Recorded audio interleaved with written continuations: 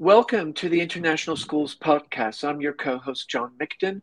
Dan will be with us next time. Today is, over the last, maybe 2 years, maybe more since COVID, one thing that's kind of percolated up for many schools and many of us is this idea of well-being. I think COVID pushed us into some areas and experiences that were challenging. Everybody had a different context, dealt with it differently, but there was no doubt it was challenging and kind of impacted our well-being, be it physical or mental. And nowadays, when you look at a lot of social media posts about schools and international schools, there's a lot of talk about teacher well-being. There's been a lot of talk about administrators, leadership well-being, and leaders burning out, and this idea of burnout. And we've had the pleasure of having Dr. Helen Kelly twice to talk about burnout and teacher and leadership well-being. And I think one thing that often, as we're caught up in our own understanding of well-being and that of leaders and educators, there's a whole other group that we serve every day, and those are our students. And well-being, too, has had an impact on them. And in different contexts, be it public schools, national schools, private schools, every student dealt and navigated COVID and the post-COVID. And I think that's really where well-being is coming up, is kind of the post-experience. We're kind of taking stock and breathing and reflecting on this, and suddenly we're saying, oh, these are some things that we really need to consider. But today I'm really very excited because I have three guests that have very generously agreed to come and talk to us about this topic. The first is Aaron, who's a professor at the University of Kentucky and has published over 150 articles, books, and chapters on this topic. Then we have Mo, who's the Director of Community Engagement at the American Community School in Amman and does a lot of work as an athletic and activities director and the Director of Community Engagement in this area. And of course, Letitia, who's at the International School of Phnom Penh, Cambodia, who's a primary years program teacher and has extensive experience in this environment and has worked internationally and will bring about a lot of perspectives that I think will be really helpful. So first of all three of you, thank you so much. It's so kind of you to take the time. We're in three different parts of the world. That's what I love about this podcast. We have Aaron in Kentucky, we have Letty who's in Cambodia, and Mo who's in Jordan. So it feels very international. So thank you very much. And really, I'm going to start off with Aaron maybe. Tell us why suddenly well-being has become, I'm not going to say à la mode or popular, but there's much more talk about it maybe than prior. Not that well-being was never addressed, but somehow it's become far more commonly as a focus point for schools, and there has been a lot of talk about it. Tell us a bit about that transition and why we might be here today. Thank you, John, for organizing this. This is great opportunity for us to share some of these ideas. I think during COVID, whether you call them single subjects or specials, art, music, technology, physical education, we started to really realize, wow, these are essential in our lives, and how much we can joy and mental clearing our head, those types of things that can happen for us. And I think we saw it with our students as well, and that they need this, that they need these activities. We were seeing it, and the research has been out for quite a while about this, that we were seeing that students needed these activity breaks. I think COVID really helped bring that to light. And as you said, what our hope is that it doesn't become the latest and greatest thing in education, that it becomes something that sticks and something that, we might move on and address other things, but the need for physical activity in the lives of students stays around. And I think that's kind of where it has come from. And I guess Mo and Letty will probably have ideas as well as what they're seeing in their schools. Thank you, Aaron. Letty. Yeah, for me, it's not just the well-being from the perspective of the physical activity, but also from the mental health and the social and the interaction. I think what we were really missing is that we realized that we are social animals and we need to move. and we couldn't get out of our houses, or we couldn't be with others, and we had to be constantly in front of those devices. We needed to go outside, and we were looking out for nature, for movement, for being with others, for feeling well again, and not being sick. So all those things made us reflect and realize that how important it is to actually move, play, discover, explore around, have fun with others, and the small things became like really big things. Thank you, Letty. Mo. I'm just gonna echo what Aaron and Letty mentioned, but I will more mention it through like the personal experience and running an activities department here at ACS Amman. The number of participants in and during the pandemic and post-pandemic has increased, and it's just naturally people found that the focus on the academia and the focus on the cognitive, like the tension that happens, cannot happen easily without making sure your body's tended to and well cared for, and then of course the social part and the social aspect that people kind of were so away from each other for a while, and then they were thriving to be connected. So I think that post pandemic or during the pandemic, people realized that this connection, the connections is so important, and then the connection of body and mind is so important. Yeah, and I think that's so interesting that you all kind of refer to that idea about, to be cognitively engaged, there needs to be that balance with the body and the mind. One thing is, when we turn to COVID, and this is not about COVID, but one thing which is interesting, and I think, Letty, you mentioned it, and Aaron did too, there are certain subjects that lend themselves maybe better to that transition of online. If you're teaching social studies or history or math or physics, yeah, there might be less experiments, but the content somehow lent itself maybe. But what's interesting, and I want to applaud many physical education teachers around the world. It was just amazing what people were doing. They were having virtual Olympics and, exercise in the room and everything. Do you think since then, and I'm going to turn to Mo, do you think that actually the approach of physical education, and you mentioned activities, has changed based on that learning?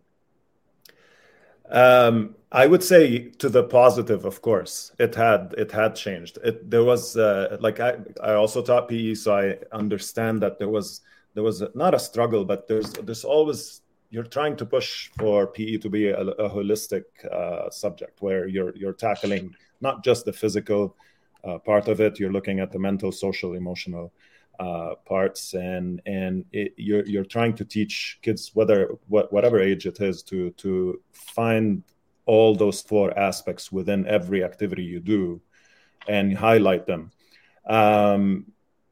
People after the pandemic realized the importance of them more. So there was the struggle to push it before, and then now like people are like, okay, no, I cannot really function well without my break here of physical activity break that will help jog my brain and get me working and doing stuff and so on. So I think it's definitely more.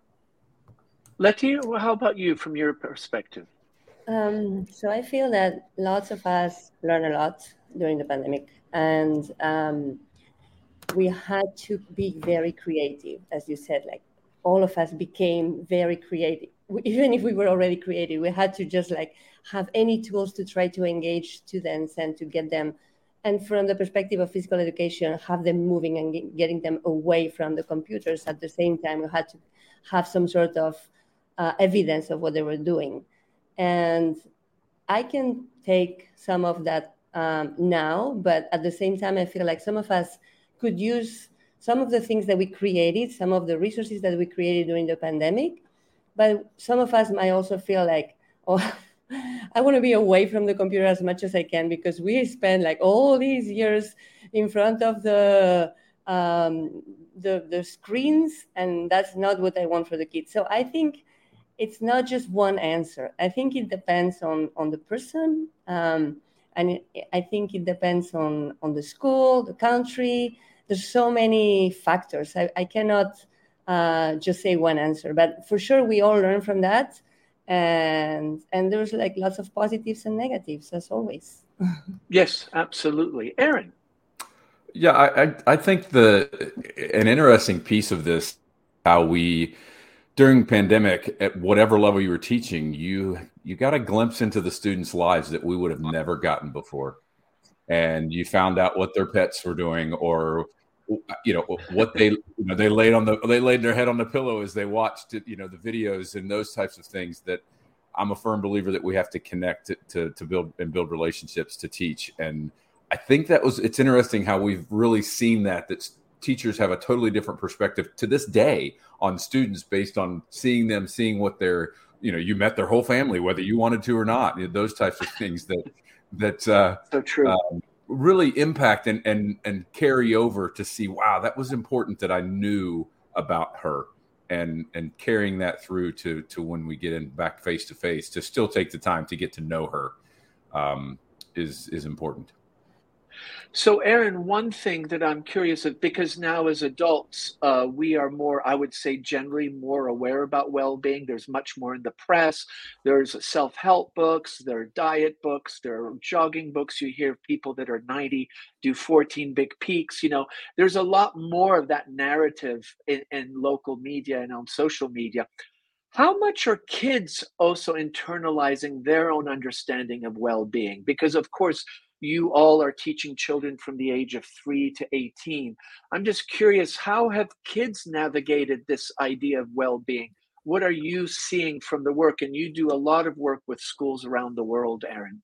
Yeah, it's a great question. And I think for the longest time as a field in physical education, we really struggled to even acknowledge that we were about physical activity, that, we were about skills, and now we finally said, okay, we're about the physical activity and leaning towards that. And I think that message is resonating. I used to do tons of work with pedometers and with research and giving kids those concrete ideas of how active they were. And I think we're moving towards and doing a better job of really helping students understand that all activity is good activity, and doing things like Mo and Letty are doing in their schools to promote physical activity. So it's not just the student that has to do that. It's a whole family environment. It's a community. It's a culture of physical activity in school. So we are leaning and getting towards that. I think it's just starting relative to other things that have been going on in education for hundreds of years, but I think we're heading in the right direction. And I like how interesting that is, that you bring up the idea that family and a culture of well-being. So the modeling is not only at school, but within the parents and maybe the local community, where parents maybe are more mindful about diet, screen time, or whatever, or going on walks or doing family sports, bicycles. I just think that's interesting, you bringing up that idea. Mo, how about you from your perspective? I echo what Aaron definitely mentioned about just there's right now the drive, and I would say there's also access, like the for students, and we are facilitating that access a lot more because we also have access. We have the knowledge. Like, so speaking of all we have here locally, we have a seven summit summiteer and so on, and he just when he gave a speech to the students about his journey, it just ignited that, I want to also work hard to be that, and I want to do this. So there is I would say when I started my career as a teacher in 2004, the knowledge about well-being and physical activity was not as much. So, and I think the teachers that do well now are the teachers that highlight the access and the highlight the awesome stuff that are happening, and just use them as awesome examples for students to look forward to or to tackle. And it doesn't need to be physical activity. I mean, you're just mentioning any realm of the wellness realm, like whether social, mental, or emotional. You need to work on improving that. And kids now are realizing that more and more. Yeah, and I think also the idea of access is really interesting that you brought up. And I think also maybe, as you're maybe alluding to, the idea of research and understanding how the bodies and the environment all interact with each other. Letty, in your context, because you also work with primary school children, which might have a different awareness of this than, say, a secondary child. Yeah, so it's a lot of working with the families as well, right? As Aaron was saying, and more. We talk to the kids about physical activity and sharing what they're doing after school. But another thing that I wanted to mention is that I like to ask them when I see somebody being too tired or they look like they're tired, I like to ask them, how many hours do you sleep? And just like throw a lesson right there about sleep and healthy habits and food and snacks. It's not, so physical activity is so important.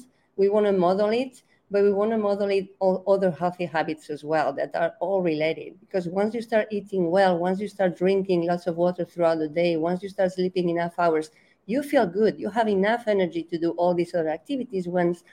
If you lack these other things, then the kids are tired all the time, and then it's harder for them to access other activities because they're feeling tired. They're not eating proper food. They're not getting enough energy. And in Cambodia, it's really hot as well.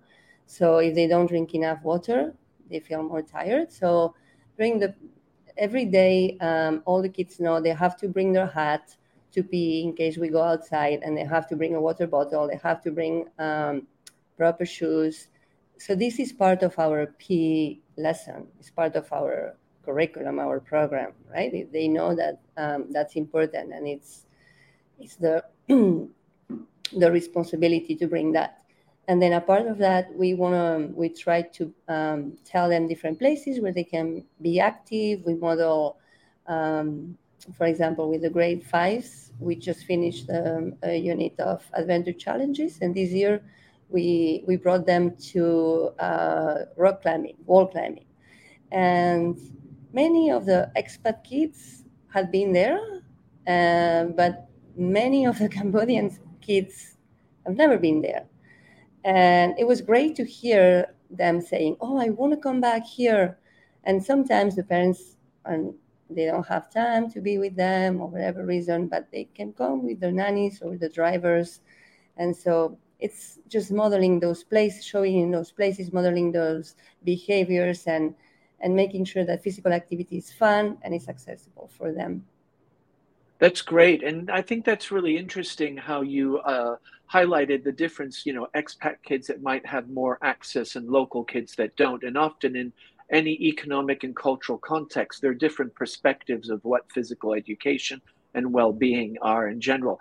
But Aaron, really what we're talking about physical education, but we're really talking about the whole child education. And I'm just wondering, how have schools, because I know in certain countries, in the United States is my point of reference, is that in some schools, they've actually stopped physical education because of budget cuts and things like that. Now, I don't know if that's still the truth, but talk to us a bit about how are schools and leadership teams engaging with this topic?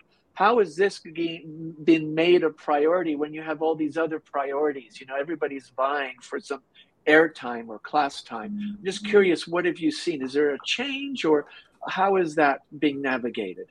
There's probably two parts to your question. The one with respect to physical education, it really depends on where you go in the country, whether there's this kind of established norm that we have physical education, and therefore it hasn't changed. And they still, all the schools here have physical education. What has changed is the frequency of physical education. Instead of twice per week, now students have it once every 6 days, those types of things. So they have less. The flip side of that is I think schools are more keen and more aware of the importance of physical activity and integrating it into school days and doing the things that Mo and Letty have talked about. When I first started doing this research 20 some years ago, if I were to ask a group of students that are I have a class I teach that's for classroom teachers on how to integrate physical activity into their classroom. And if I ask a class of 30, how many have seen physical activity integrated into a school day beyond recess? No one raised their hand. And now every one of them raised their hand. And I think the field has started to look at this and say, yes, there are, and the research is mounting. 20 years ago, we didn't have much research on physical activity and anxiety in kids, or physical activity, as Letty mentioned, as far as sleep and, improving with your coping and resilience and all these things that we have research on now. So I think that we're starting to see that. Some of the teachers that we've worked with and we've done some interventions with, the best quote we've had so far is one teacher said, before I started this, I thought I didn't have time to integrate physical activity. And now I realize I don't have time not to integrate physical activity because of what it does for concentration and behavior problems and those types of things. So when we have that data that physical activity can meet the needs of the schools and their education and help with the education, as well as the health benefits for students, I think that's the win-win. And that's what's helped gain traction for that side of the equation.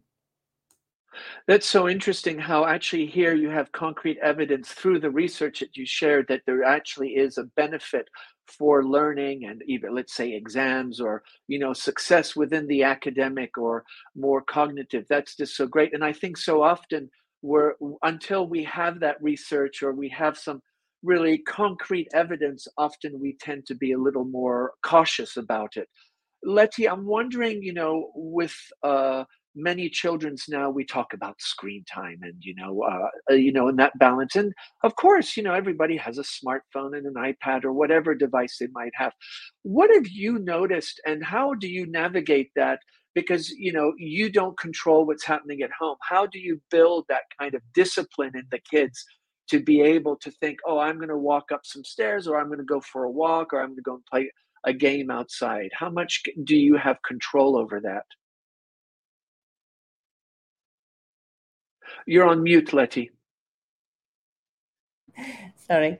No. I don't have the control over that really, but I'm just modeling what is that it's important for them. And we see the kids during recess. They're outside, they're playing football, they're playing basketball, they're in the playground, they're up and down the ropes, they're jumping. Most of the kids are moving, even if it's hot. And the ones who prefer to be indoors, there's like different gyms, and for different grade levels, so they are moving as well. We give them balls for them to play indoors, and outdoors they bring their own balls, and there's places for them to play. And then there are after school activities they can join at school, and then during the weekends, the friends, they talk to each other. So I have 2 kids, and I see my students when I go bring my kids to football, for example, or to Aussie rules. I see other kids playing as well, other kids from the school. So there are kids joining different activities for sure. We have swimming, we have swim teams, and also in grade 4 and 5 now, from a few years back, they're joining like a little league within the city. So for football and for basketball, so it's like kind of engaging them into doing more competitive sports, if you want, before middle school. So there are lots of opportunities for them, but I can just say it, right? I don't go, as you said, to their houses, and I don't know. Yeah. But I think what you said is important, is if you can model it, and there's always a narrative attached to it where there's conversations and even, doing parent evenings. Mo, international schools especially, there's varsity sports, there are team sports, and of course there's a lot of kind of, I'm going to say ego and excitement and, but in most teams, there's an infinite number of people you can have. So if you have like a volleyball team that's 6 players, maybe you have 4 extra, or basketball or football or whatever it might be.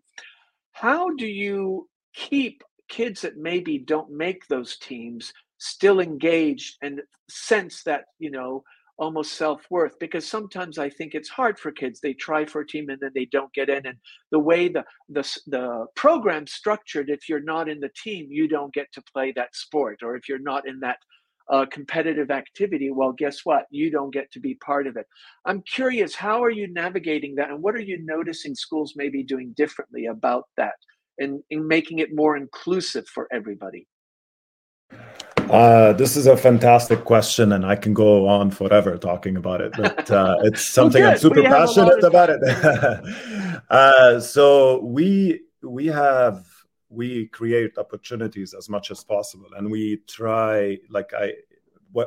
First thing is I'm the community engagement director. That's a different realm from the activities and athletics. But first, I was named just the activities director to put emphasis on the activities that do not require physical activity, but like your Model United Nations and your work with forensics and debate, or speech and debate, and drama and so on. I mean, they do require some physical activity, but they're not physically taxing.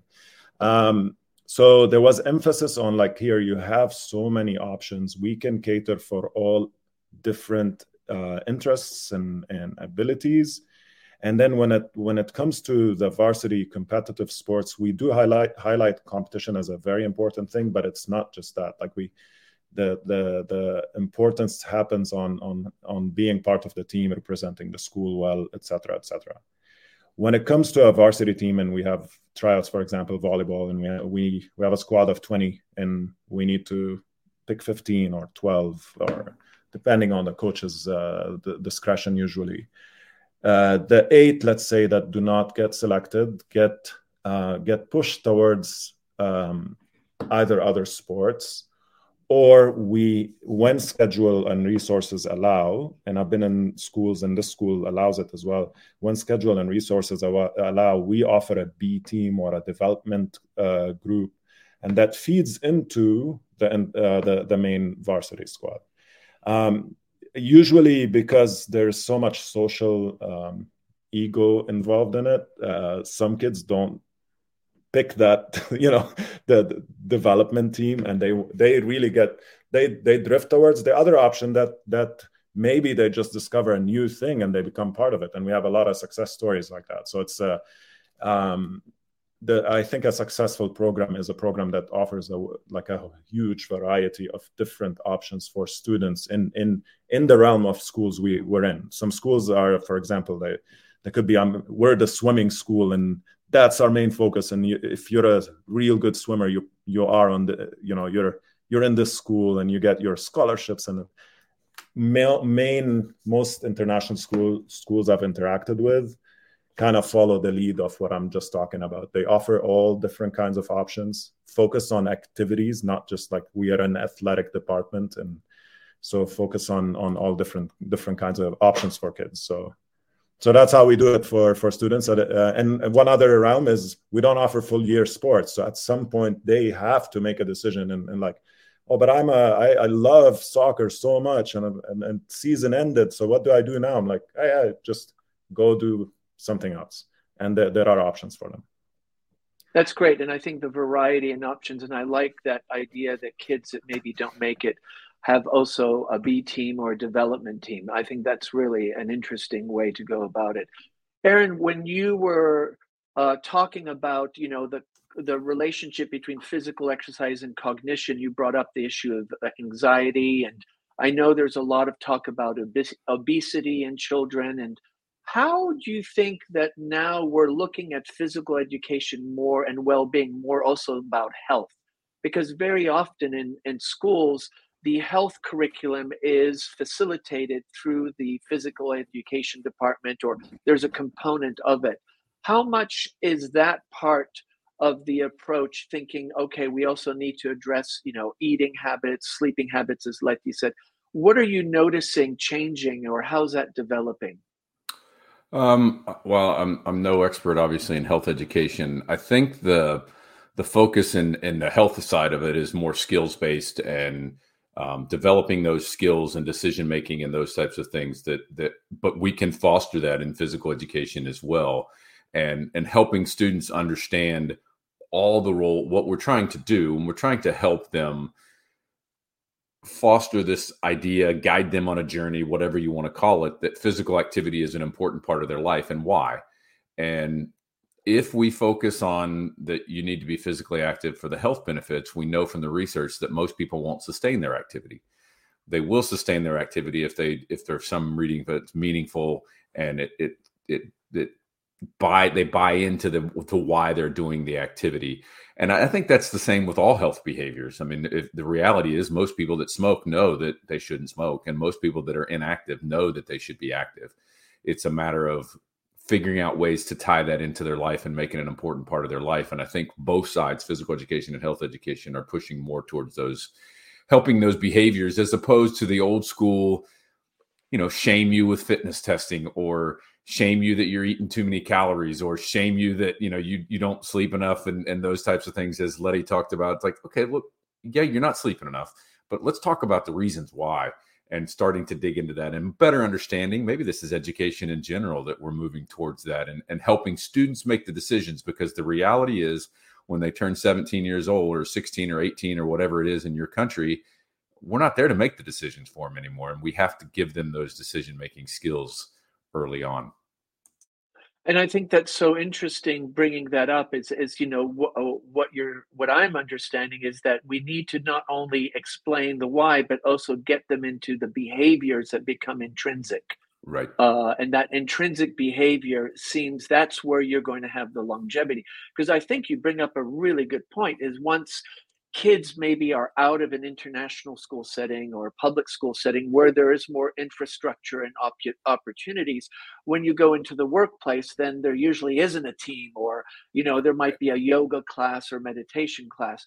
And I'm wondering how much, Letty, and Mo, in your schools, have you noticed, going with the approach that Aaron talks about, have you noticed that greater success? Is that something that you focus on concretely as the way you teach, giving them the motivating them to be intrinsically motivated to develop those disciplines? Letty.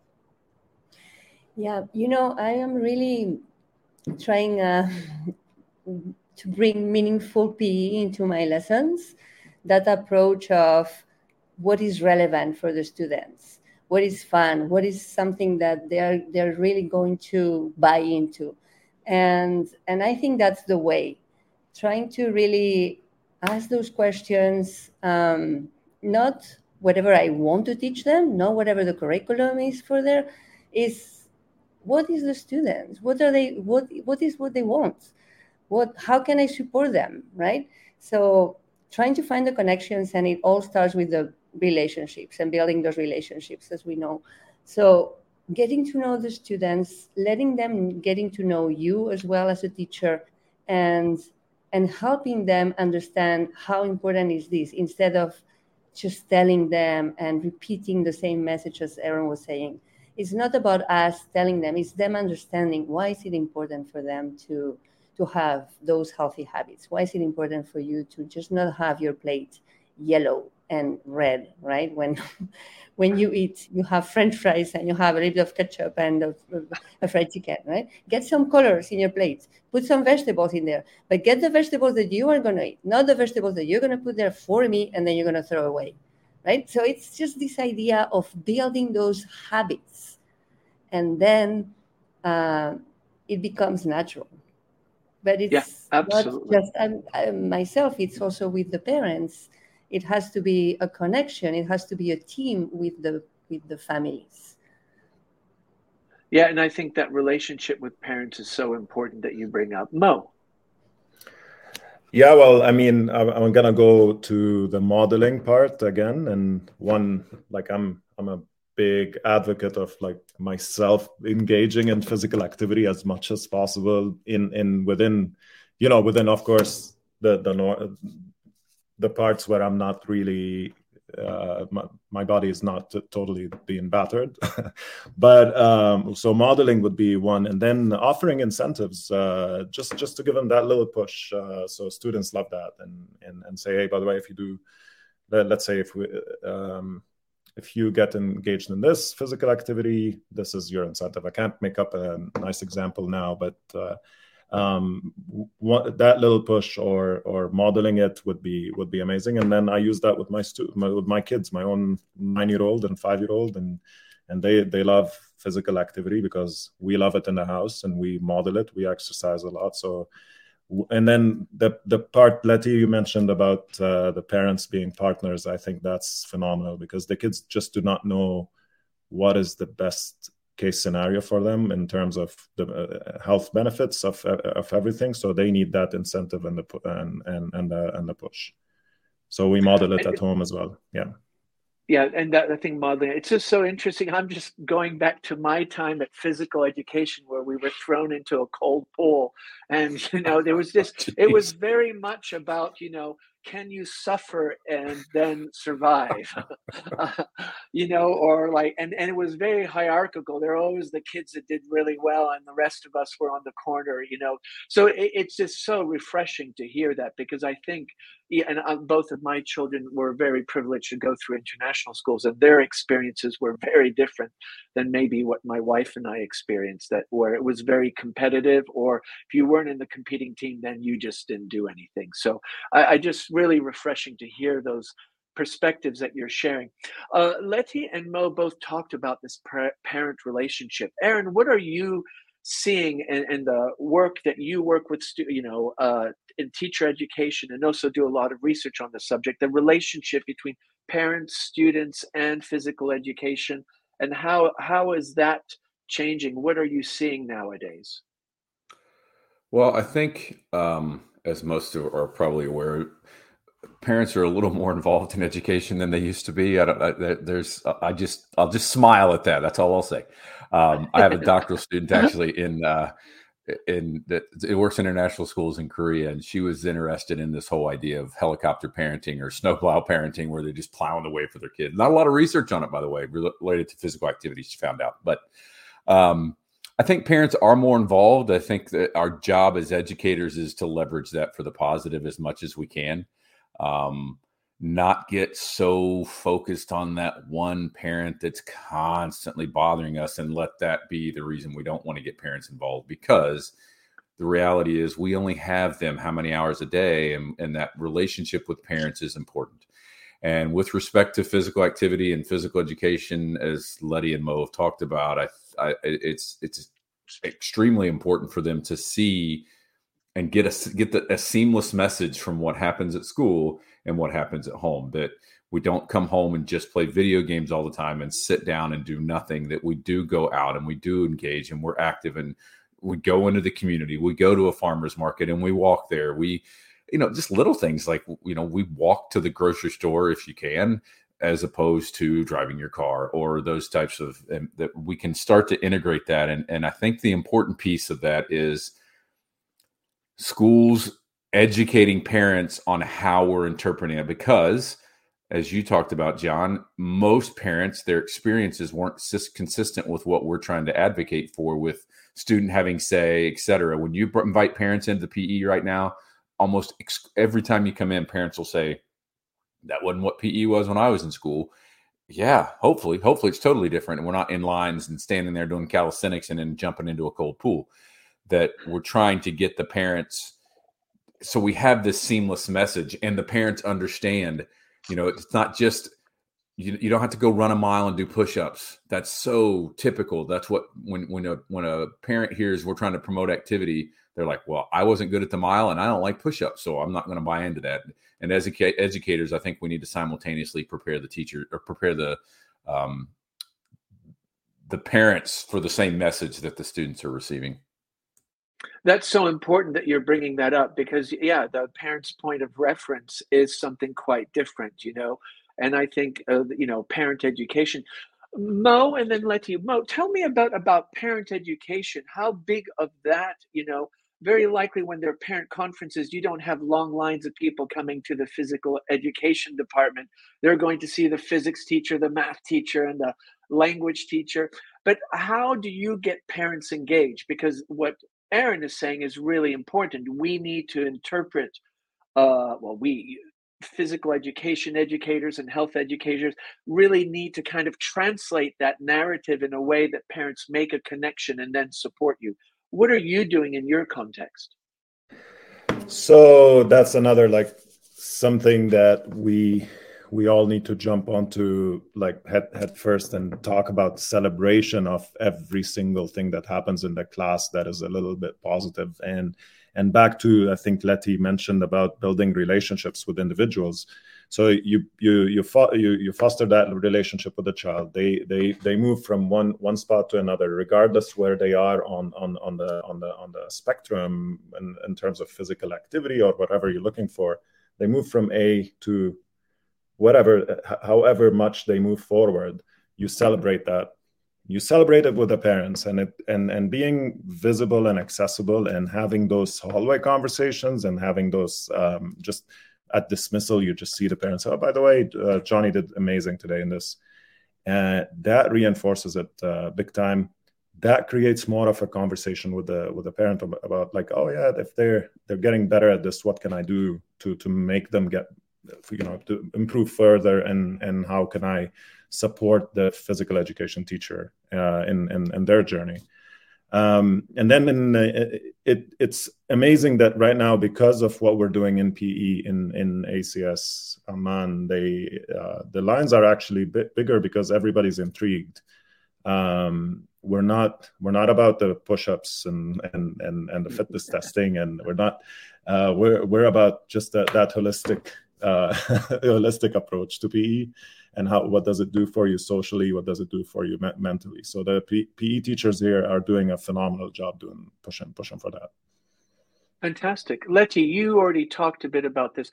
What are you doing? Because you were saying you had this connection with your children being in a community event, and you're talking to, students. How is this parent narrative? Do you think maybe in primary parents are more curious, or you also have some of the creative tensions of trying to get interest in what you're doing out to parents?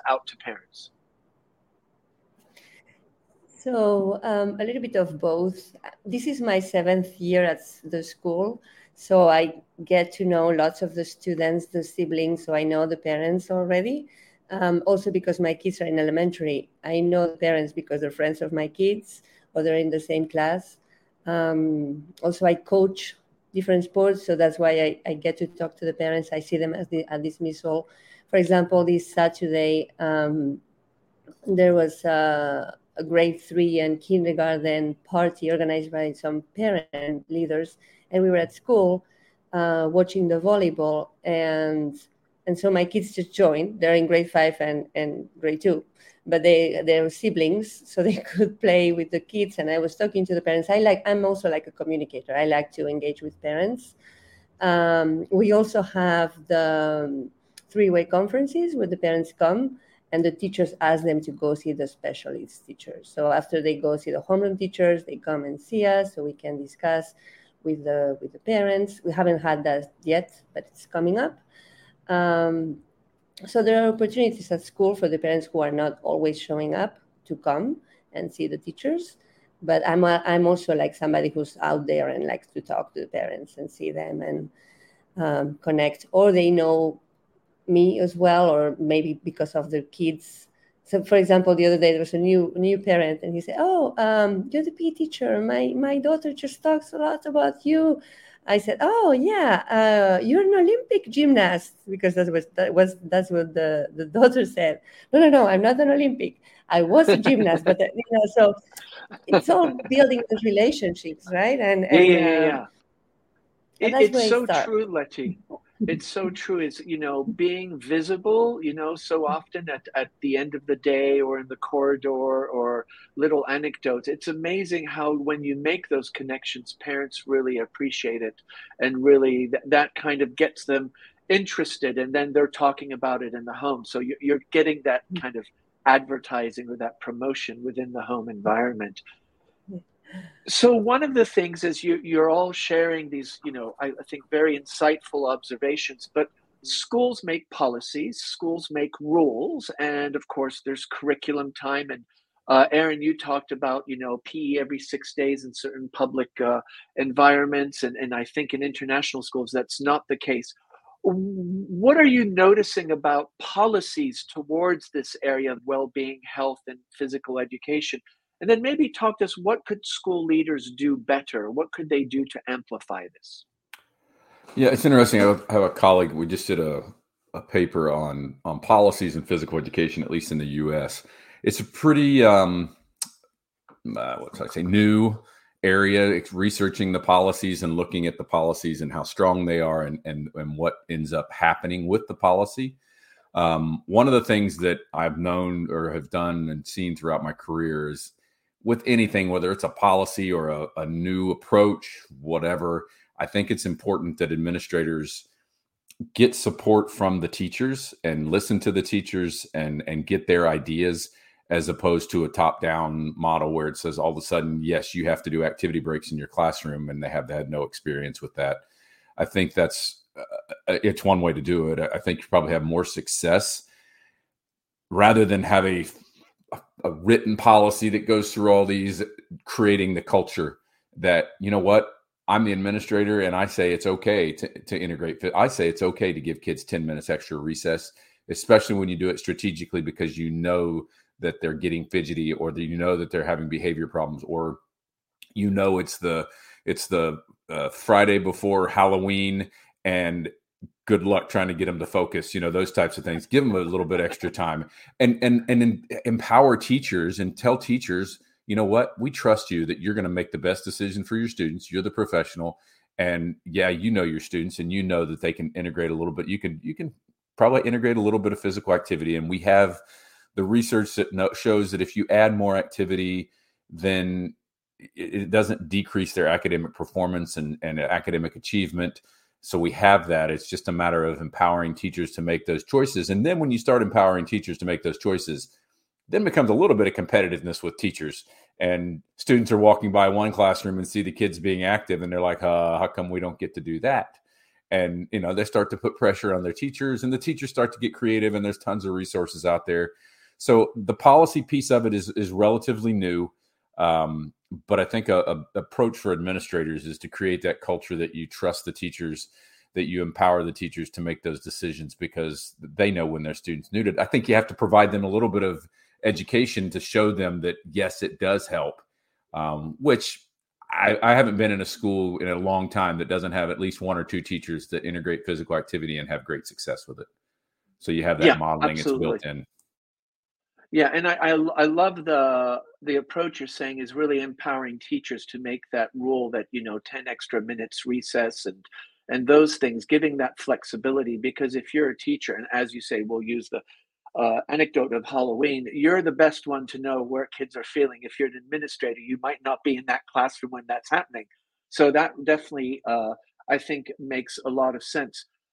Letty, what about you as a phys ed teacher also modeling this for staff and leadership teams? Because, well-being, in schools, you see now there's mindfulness at lunch, there might be a walk or even some yoga. And now, HR departments are trying to promote that. And I'm wondering, how much are you involved as a physical education and health teacher in those kind of activities to promote this beyond the classroom and then within your own school? Yeah, so actually, I am the wellness leader at school. So I try to do as many things as we can to promote physical activity and well-being. And our idea is to help the teachers to be well so they can be the best for the students. So some of the things we did during the pandemic, and I know we go back to the pandemic, but we did online physical activities. And so they were free. And so we had yoga, a yoga teacher, we had fitness, and we had African dance. And there were different times, and people could just join whenever they wanted. I mean, depending on the schedule, but it was throughout the week, different days and different hours. And that led us to actually start doing that physically when we came back to school. And we still do, now we have yoga twice a week for teachers and staff after school, and we have boxing. So this keeps on going. Then during the PD days, we have an hour of wellness that we were so happy to gain. That's great. So the admin understood the importance of well-being within the day. And so many people has approached us and said, thank you so much. This makes my PD day much better. That's how I, very positive comments about the PD day because of the hour of wellness, where we have all sorts of physical activities. We opened the gyms. And we empower people to lead the activities because it's for the whole school, and all the way from the AY to high school, right? So all the teachers and staff. We invite everybody. So we have had teachers teaching the gardeners how to swim. How amazing is that, right? Like that's we great. have, so it empowers both ways. It empowers the teacher to do something. There's a local teacher who was teaching Taekwondo. He said, "Can I do the Taekwondo lesson?" Oh, please. So it empowers the leader and it helps others to socialize, to try something new. We've done golf, there were like 30 activities. And sometimes people feel like, nobody's signed up for mine. Don't worry, it's normal. There's so many that, don't worry, join another one. So mindfulness, so many things. I love the idea of having a wellness hour within PD because, there's only so many Google slides we can watch in a day, So I think that's wonderful. And I love the anecdote of teaching staff. When we think of staff, it's also the people behind the scenes, that are taking care of the grounds, maybe cooking our meals or taking care of the security or in the offices. So that really just resonates. And that's so nice. Thank you for sharing that. Mo, in your role as Director of Engagement, you very likely have this community role. How much are you trying to get parents, staff, are there like community events where there's sports and wellness where you're trying to bring parents in as well? How important might that be in promoting this philosophy? This is my life now, so definitely. Good question. Great question. So I partner with the parent teacher group, the PTG here, PTA or whatever equivalent it is. So work very close to them. We align calendars. We have also the director of the health center here is on the wellness committee. We have a committee that is driving all the wellness activities at school. And then there's probably 3 or 4 events at school where parents, teachers, and of course students are all engaged in some sort of physical activity. But the highlight from last year, I would say, we partnered with the hospital, and the hospital showed up and did wellness tests for everybody. And It was a huge line of teachers and parents, and we didn't do it to the students because there's some liability work with that, and then permissions and so on. But I think that is channeled somewhere else.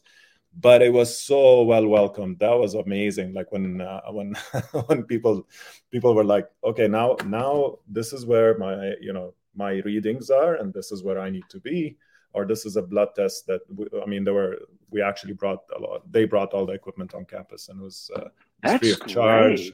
Yeah. So and it was well welcomed. But other activities could be, sometimes just a social. We have a lot of grade level socials, or we have a lot of community socials where we open up the facilities, bring food on campus, and let people mingle and chat. One of them is like back to school picnic is usually the highlight of people's start of the year, etc. So I help connect all the dots when I can, and then sometimes they organically happen, and it's amazing when you see that in a community. Yeah, absolutely. I love the idea of, having a relationship with a health institution, be it a clinic or a hospital. And then, that's a really interesting way of doing it. One of the things that, with any area of education or any approach to learning or any activities, there are always these myths. We think this is what, and I'm going to ask Aaron, could you please tell us what's the biggest myth about well-being in PE that you want people to forget? Letty and Mo probably know where I'm going with this. That PE is synonymous with the fitness testing and the mile run and dodgeball. I think those have single-handedly dismantled our profession. And wow. Yeah, that would be my... That's pretty powerful. Talk a bit more about that. That's a pretty strong statement, which Mo and Letty are like, no, don't get him talking on this. I just think that we've sent the wrong message, and that we've made it very exclusive on something that, I mean, when the last time, other than Mo, most people don't go run a mile to see how fast they can run it. And there's so many other issues with it that I'll stop there. There's the research piece of it. There's so many issues with it. But I think if we could, and it's not that I think it's an awful thing. I think if we could get rid of the fact that everybody thinks, the mile run and dodgeball. The reason I say this, that classroom teacher class that I teach, first discussion and assignment we have is, tell me the good, the bad, and the ugly of physical education, and at least half of them every semester, the mile run and dodgeball come up. Wow. Okay, that's ugly. So interesting. Okay, so let's no more do dodgeball, no more mile run. We're gone. We're banning that. We're making executive decisions here. Thank you, Aaron. Letty, what is the myth that you want to debunk about well-being in PE in your context, or from your experience in your professional journey? Well, I would say I've heard a few times, anyone can teach PE, like in a way that, that's so easy. That's, anyone can do that. Well, I would like to see them anywhere, with all the chaos, or outside with 40 degrees and the kids not even complaining, drinking water super good. When teachers go outside, sometimes in Cambodia, for a fire drill, and after 5 minutes they start complaining about the heat, it makes me laugh, because we spend the whole day outside. So not everybody can teach PE. You have to have the skills, you have to have the knowledge, you have to be able to understand how the kids learn. There's so many things. It's not just here, play.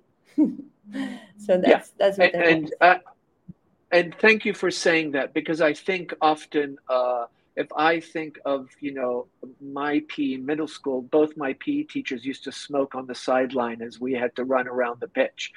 So thank you for that, because, I know from my own experience being in many different schools and a school leader, I always have been so impressed and feel so privileged with what the physical education departments do and their commitment, the long hours, especially if they're doing competition sports and organizing, events for kids, varsity, intramurals, all those things. So thank you, Letty, for sharing that. Mo, what is your myth and about well-being in PE that you want to debunk?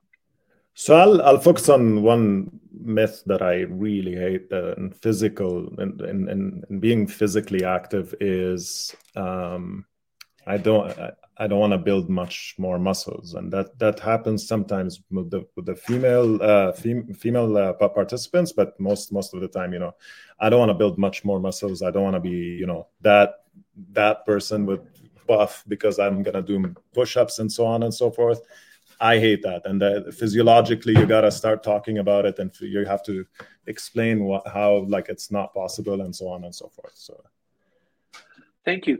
It's just interesting, and I don't know, I think this might be a myth and not a fact, but I heard some years ago that the largest percentage of school leaders generally come from a physical education background. And I don't know if that's true, but I know I've worked with a few school leaders that were physical education, and it's about organization, multitasking. So some of the things that Letty, you were saying, I think resonate. This is not a fact. This is maybe a myth, but you're both shaking your heads, Mo and Letty, so maybe I'm right. So that's interesting. I want to thank all three of you. Before we leave, is there something you would like to share to educators and leadership team members, just something for them to walk away and think about on this topic? And it's just so nice to talk about a topic that I think so often is kind of under the radar. And I don't know why we needed COVID for some of it to become more prominent, but that seems kind of the silver lining of the event. So I'll go around to Aaron, Letty, and Mo. Go ahead, Aaron. Any just words of wisdom or reflection? I would just encourage leadership to empower teachers to make these decisions and to take the lead like Letty and Mo have and take the roles of committees and organize this and take this charge and let them move forward to inspire kids to want to be active with a school culture. Thank you. Letty. I want to say that taking 10 minutes out of your day for a brain booster or for mindfulness, it's not a waste of time. It's the opposite. It really is going to help your students to be better, more focused, and more calm, and more ready for whatever you want to teach them, because their brains will be fired up. Like it. Fired up brains. Yes. Mo. Definitely in the realm of taking care of yourself. Teachers need to take care of themselves physically and their their mental health and so on, so they're able to give their best focused lessons to their students. So practice what you preach, for sure. Take care of yourself. The long hours have been burdening a lot of people. Just drop everything, take a break, focus on your mental health, and then see how things will work out better, and you'll feel better, and so on. So that's my little advice. Yeah. Thank you, all three of you. I just want to remind our audience, Aaron, Letty, and Mo have done a very wonderful job in the show notes. So go to the show notes.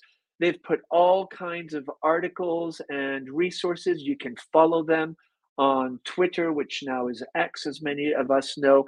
But don't forget to check out the show notes, and you can read a bit more about their professional journeys. But they have put some wonderful resources that you definitely are going to want to consider or even share with your physical education, well-being, and health departments. Thank you so much, all three of you, for being part of this podcast. It's just been wonderful to kind of debunk and really think of this very differently, because I think it's so important, especially when we think of all the kind of existential threats that are around us, climate change, AI, all these things that are out there. And as Mo and Letty and Aaron all have said, it's about, finding the balance, well-being, doing exercise that's intrinsically connected to what you believe in and what you can do. So thank you so much for being part of the International Podcast. And thank you to our audience for continuing to share comments, and also people reaching out and saying, hey, I have something to share. So we have a LinkedIn page. Make sure you check it out. And if you have something to share, or you want to share some comments, we really appreciate it. Dan and I thank you. And Dan will be with us next time.